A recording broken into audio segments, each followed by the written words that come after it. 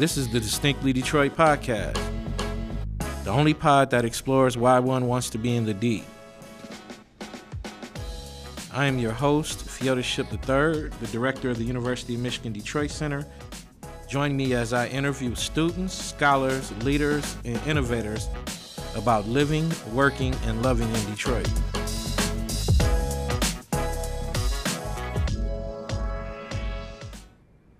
All right, good day, and welcome to the Distinctly Detroit podcast, coming to you from the University Room at the University of Michigan Detroit Center. I'm your host, Fyodor Ship, and this is the only podcast that explores what makes one want to be in the D.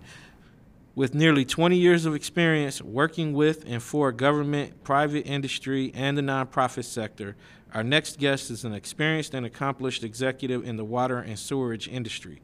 She is a strategic visionary leader delivering transformational change. She is a graduate of the University of Michigan with a Bachelor of Science in Chemical Engineering and Wayne State University with a Master of Science in Civil Environmental Engineering. She currently works as the Deputy Director and Chief Engineer at the Detroit Water and Sewerage Department. Ladies and gentlemen, I present Palencia Mobley. Thank you. Yeah, thank you for coming out and joining us today. We really appreciate it. I'm going to start off first with, how would you describe your job? So my job is extremely busy. I am responsible for overseeing all of the infrastructure renewal projects in the city of Detroit. So it's a very fancy way of saying replacing all the water main, renewing all of our sewer infrastructure, and implementing our green stormwater infrastructure plan. The other things that I'm not responsible for, post-Flint, there's a requirement in the state of Michigan to change lead service lines. And so that portfolio of work also falls under me. Okay, sounds cool. So now you're an engineer by training and education. What inspired you to pursue engineering as an education? Well, I was always really good at science. I really liked science. I went to Bates Academy for middle school, elementary and middle school. And we had a teacher there, Mrs. Peterson, and I was a little bit of a teacher's pet at the time. And I just really, really loved science, and she was a great teacher, and I just stuck with it. And so as time went on, I was in DAPSEP early on. I think back then DAPSEP started at 7th grade, and I started DAPSEP at 7th grade. And so it just piqued my curiosity. I like building things, I constructed my doll house myself when my daddy bought my doll house. So it's just something that I've always enjoyed doing. And when it was time to apply for college, and it's kind of funny at the time, when I was applying to U of M, I wanted to be a biochemical engineer. That wasn't even a discipline. That is now a discipline, but it didn't even exist as a discipline at the time because I have an interest in life sciences, and I want to be able to blend the more technical aspects of making something with the human body. So at the time, biomedical engineering was a discipline, but it also wasn't a bachelor program. You had to get a master's. So I ended up studying chemical engineering, and really can't say I enjoyed the coursework. Engineering as a discipline is interesting because a lot of the prereqs sometimes are weed out courses, and then you get into your engineering courses and you will excel and you'll do absolutely fine, but Calc 3 will have you thinking you don't even know if you're really pursuing the right thing. And that was it. I got a friend from U of M Engineering. He says one of the mottos they had when he was an undergrad was U of M Engineering, where your best hasn't been good enough since 1817. That's how hard the program is. That definitely could be said about the prereqs. The irony is, in my actual engineering courses, I did very, very well. Okay. But those prereqs, the differential equations, those are the things that were like, oh, what is this? But I also think those classes are different because there are 300, 400, 500 people in a room. And one of the challenges with engineering, and then particularly at a school like the University of Michigan, is if you're someone who has been labeled as gifted your entire life, or you tested in a certain percentile your entire life, you get to U of M and you're now normal. There's nothing different, so to speak, about you when it comes to, you're with your peer cohort everywhere. And so it's harder to stand out. So I think that also takes some adjusting to as well. Now, something growing up, I'm too from Detroit, and growing up, one of the things my mother used to always impart on me was that the water, people really valued the water in Detroit. They feel it's really important in the control. So you are a steward of one of the most valuable resources in this region, that being the water. How do you view that responsibility? So that responsibility is great. You know, it's interesting. It's not the same as it was 10 years ago. When the city filed for bankruptcy, we split the water department into a regional water authority, Great Lakes Water Authority, which I helped formulate, and the retail business, which is Detroit Water and Sewage Department. So Detroit still owns the assets. It leases them to the Great Lakes Water Authority, but they're responsible for the treatment. So all of the water plants, the wastewater treatment facilities, the wet weather facilities, the pump stations, they operate all of those things.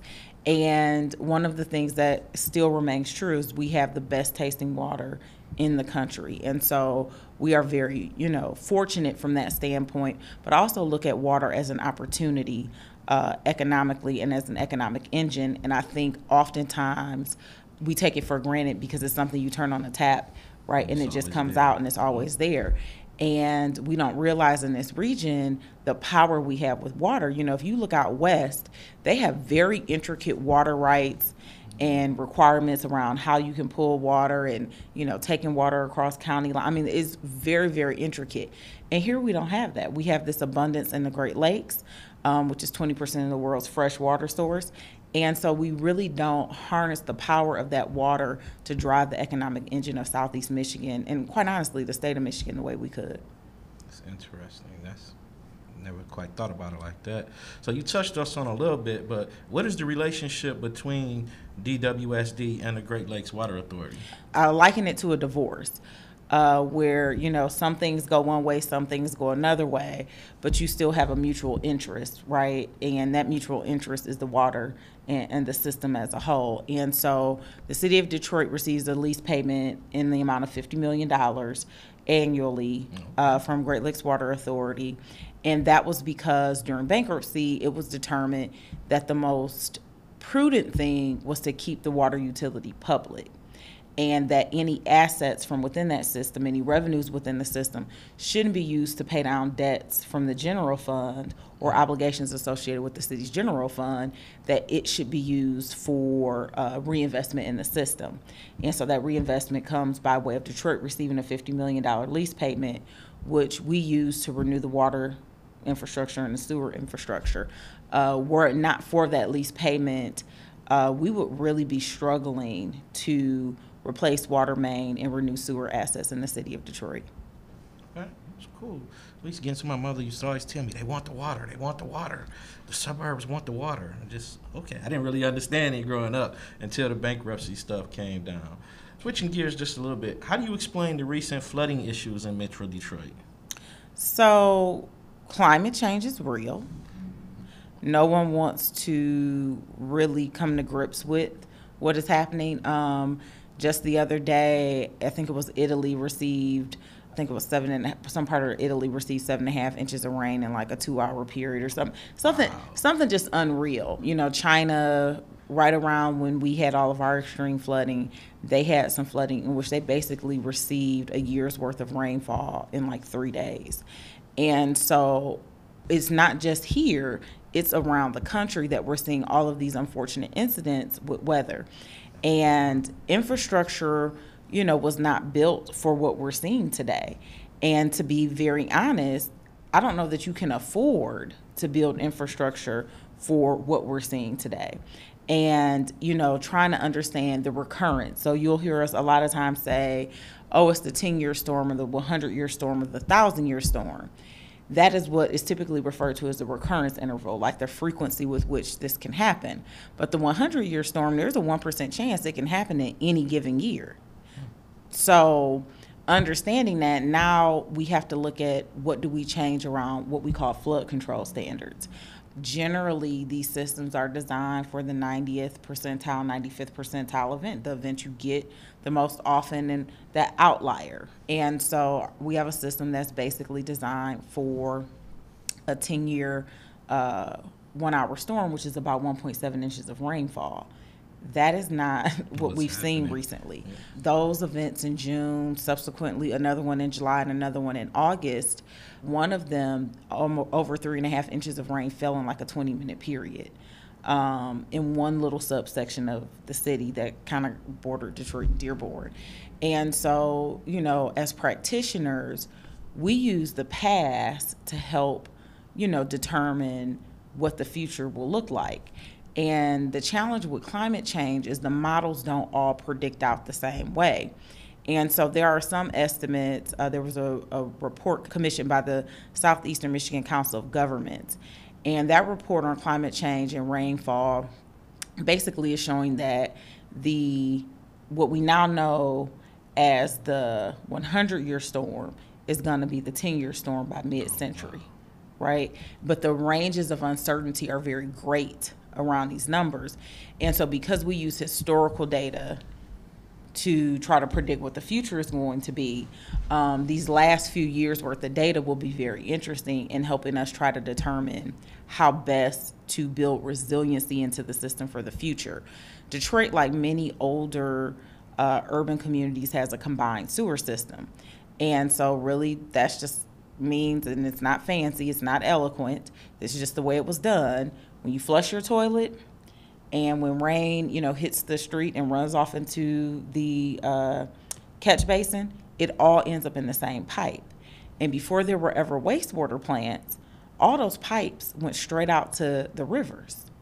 And so in the 30s, the 1930s, is when wastewater treatment plants started coming online. There was clean treated water online before there were wastewater treatment plants online, because at the time that was the standard, right? That was how you did things. And so in Detroit, we're going to have to use a combination of approaches to build in resiliency. Some of that will be looking for opportunities to separate parts of the combined sewer system and have a stormwater system in certain places. Other things may be tunnels, very deep tunnels that will take excess flow. And so there are a lot of conversations, not just as DWSD, as Great Lakes Water Authority, as well as other regions in the area, because this is not something we all individually do on our own. There's a collective here that'll have to happen in terms of the overall system response to climate change. Okay. Sounds like a big challenge, but how do you reconcile the concept of one's right to water with the needs of infrastructure maintenance?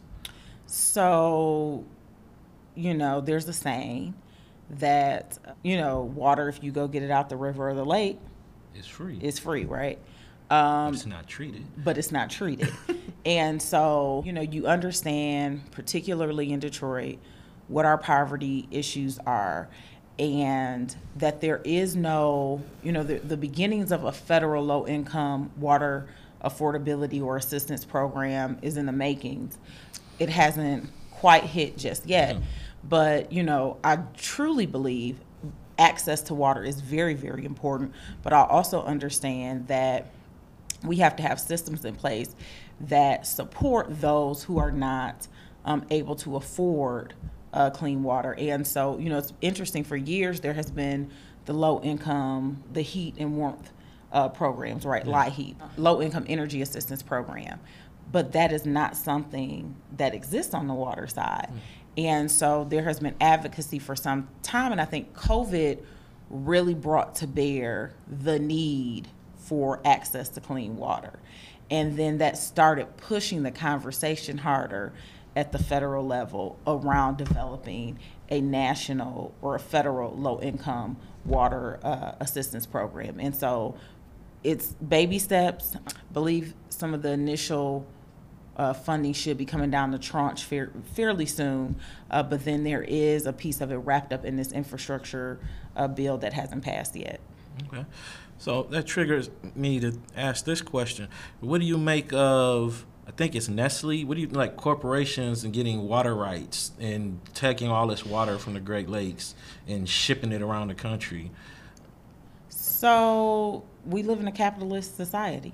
That we do. And, the challenge for those of us who are practitioners is, understanding what treated water really is and what it does.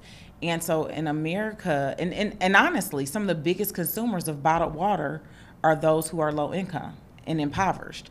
And they shouldn't feel the need to buy bottled water because they feel like they don't have access. And that access is in terms of plumbing, right, and having adequate plumbing in their homes, et cetera. Not necessarily that the water that's being sent is not clean, but that in addition to plumbing issues, they buy water.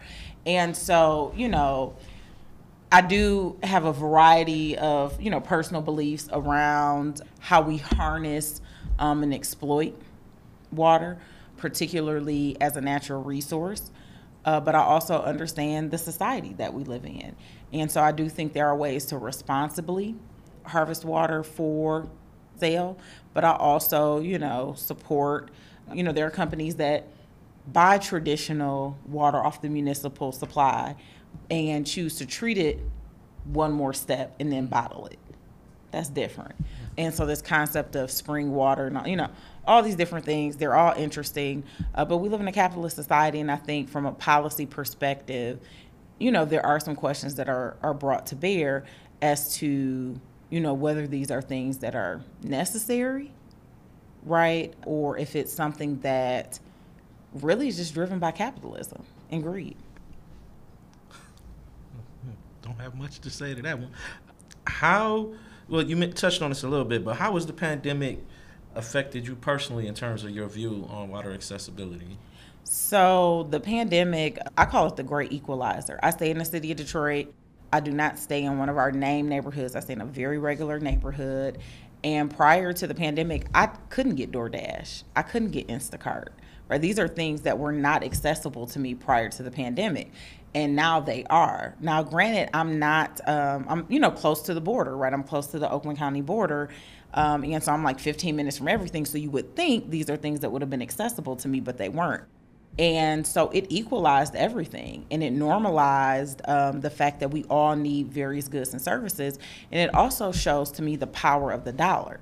What you have learned from the pandemic particularly is that money talks, that, don't discount the urban environment, because we've made a lot of folks who were in jobs that they no longer want to go back to, they now, have these hustles as DoorDashers and, Uber drivers and Uber Eats and those things.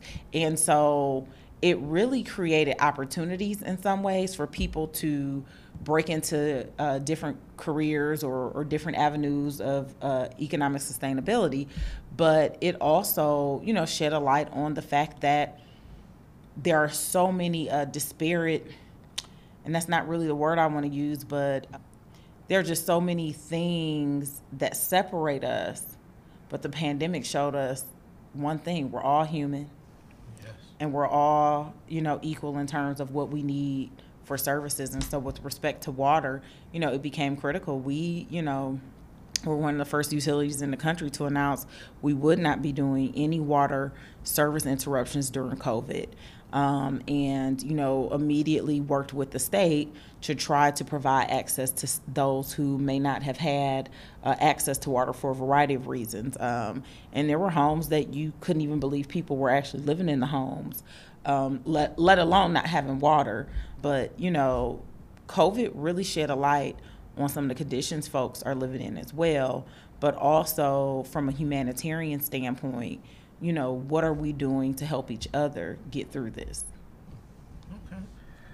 What are some of the long-term goals at the DWSD?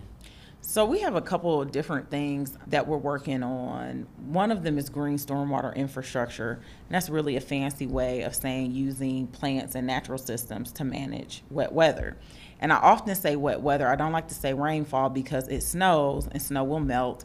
And so you need those systems to function even in those instances. And so we have a variety of projects we've put in across the city of Detroit.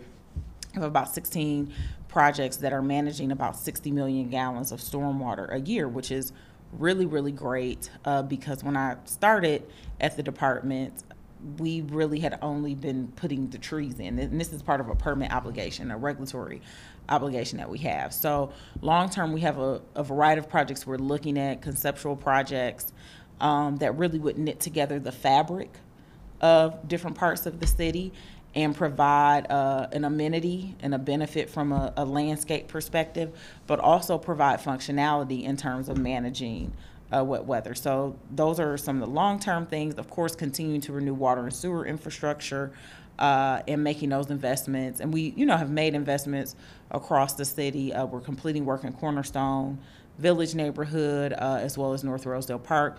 We have some work going on in the New Center area right now. We have work, throughout the city of Detroit. We pretty much have done most of Outer Drive, East and West Side, over the course of the last few years. Okay. You touched upon this a little bit in terms of equity, and that. What are some ways we can advocate for environmental justice in Black and brown communities? That's an interesting question. Oftentimes, I'm not a planner. I often look at how things are laid out. So if you think about certain parts of the city that used to be very industrial, right? People walked to work. So the houses were very close to those industrial sites. But now we know that various industries can cause varying levels of pollutants. And so when you know better, you do better, you work smarter. And so, you advocate for the right types of environmental controls when these different facilities go in. But I also think it comes down to land use and planning and cities taking, very proactive approaches. So different things that cities can do is require buffers be put in around industrial facilities where you have, trees and things of that nature, so they can begin to offset some of the things that may be a byproduct of whatever industry is coming in. So cities have a very big role in designing policies that protect Black and brown communities. Okay. And are you aware of any grassroots or community groups that are working on solutions to clean water or addressing clean water issues in the city? So there are a variety of groups. I don't like to mention any particular group by name because there are a lot of different folks and groups that work on water access and water rights. So I don't want to call anybody out in particular because that thing, you say one name and you forget one name. Yeah. It's a problem. But, through the Great Lakes Water Authority, the WRAP program, Water Residential Assistance Program, was developed. And so the Great Lakes Water Authority puts 0.5% of all revenues into a fund that is used to pay the bills of low-income residents across the service area. And what was found is residents in other communities weren't accessing it. And so the Great Lakes Water Authority Board takes a vote at the end of the year, and whatever funds haven't been used, they have, the past few years, redistributed those funds to communities like Detroit and Highland Park, and I believe Flint. Okay. So there is stuff going on. That's good to know. And you're right. You don't want to get caught out there leaving anybody out. I don't want to leave anybody out. Okay. We're going to switch it up just a little bit. We're almost at our time, but got a few questions we like to ask all our visitors. And curious to know, what are you reading right now? So I'm actually reading, and I'm going to mess up the name, but I'm reading a book on the power of manifestation. I am not a big nonfiction reader, for lack of a better way to say it. I tend to like to read urban fiction. Okay. And so during the pandemic, I wanted to expand my reading choices. And so the book I'm reading, I think it's called Ask and It Is Given. Okay. What are you listening to? Pods, music? So right now, I'm kind of stuck on an album that came out a couple months ago by Snow Allegra. So I really, really like her. I like a lot of urban, shouldn't say urban, but neo soul, R&B. I like a lot of the new artists. So Masego, Lucky Day, folks like that. Okay, need to look that up. What's your favorite restaurant in the city of Detroit? Oh, I don't know. That's a good one. Maybe I feel like I don't know because we haven't really been eating out a lot. We did the Rattlesnake Club a lot this summer, and that was great. But probably one of my just favorite places, to go and have a good meal. Central Detroit is a place I like. And then, of course, Cutters. Cutters was always the spot, after a good hang. Okay. What is your favorite place to hang out or socialize in the city? I don't know. I don't hang anymore. COVID has completely messed up my social life. I don't know. That's Home. A good one. I guess now home in my garden, my backyard, my front porch. For a lot of my friends who needed to get away, my front porch really kind of became like the haven. So my front porch did become the hangout last summer and this summer. But prior to the pandemic, I don't know. I can't say. Like I'm one of those people who I like to go to different events. Okay. So concerts, things like that. I love going to different events. So I can't say that there's always one place that I'm like, I'm not the Cheers person. In my 20s, yes, it was Floods. In my late 30s and 40s, no. Okay. Well, are there any traditional Detroit events that you like going to regularly? I'm going to mess up the name. River Days. Okay. Yeah. I love River Days. And in all honesty, a season ticket holder for Shane Park. Okay. Well, the Aretha. That is the name now, the Aretha. Yeah. I love live music. It is my absolute favorite thing to do. And so that's what you do. That's what I do. Okay. And if a friend of yours would come into Detroit from out of town, what was one thing you would tell them they had to do while they were visiting the city? I would say the Riverwalk. Okay. One of the most beautiful things, Riverwalk and/or Belle Isle, but one of the most beautiful things in the world is to watch the sun rise on the horizon over the water. And there's such a sense of peace and calm that I get from being around water that I would say the Riverwalk, because it is completely transformed. If I think about being a kid in Detroit and not having that, but having that now and just what a difference it makes, the Riverwalk. Okay. Any last thoughts you want to leave with our audience? Just that I love the city of Detroit. I am a Detroiter through and through.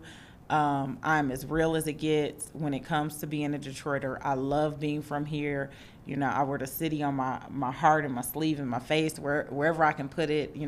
That old English D is there. And, Detroiters have a true appreciation for hard work, and we love our city, and we're committed. And so I will always be a Detroit girl. You all will not get rid of me. I will be here. And, I always tell my staff, you all probably think I live in some fancy neighborhood in some gated community, but no, I stay off 7 Mile. And so that is what it is. Where can we find you? So I am on Facebook, just my first name, Palencia Mobley, and I'm on Instagram at pmobley97, and LinkedIn, of course. And you can always find me at work or on the news when there's a problem. Yeah. All right. And that, ladies and gentlemen, is Palencia Mobley. Thank you all for listening, and talk to you soon.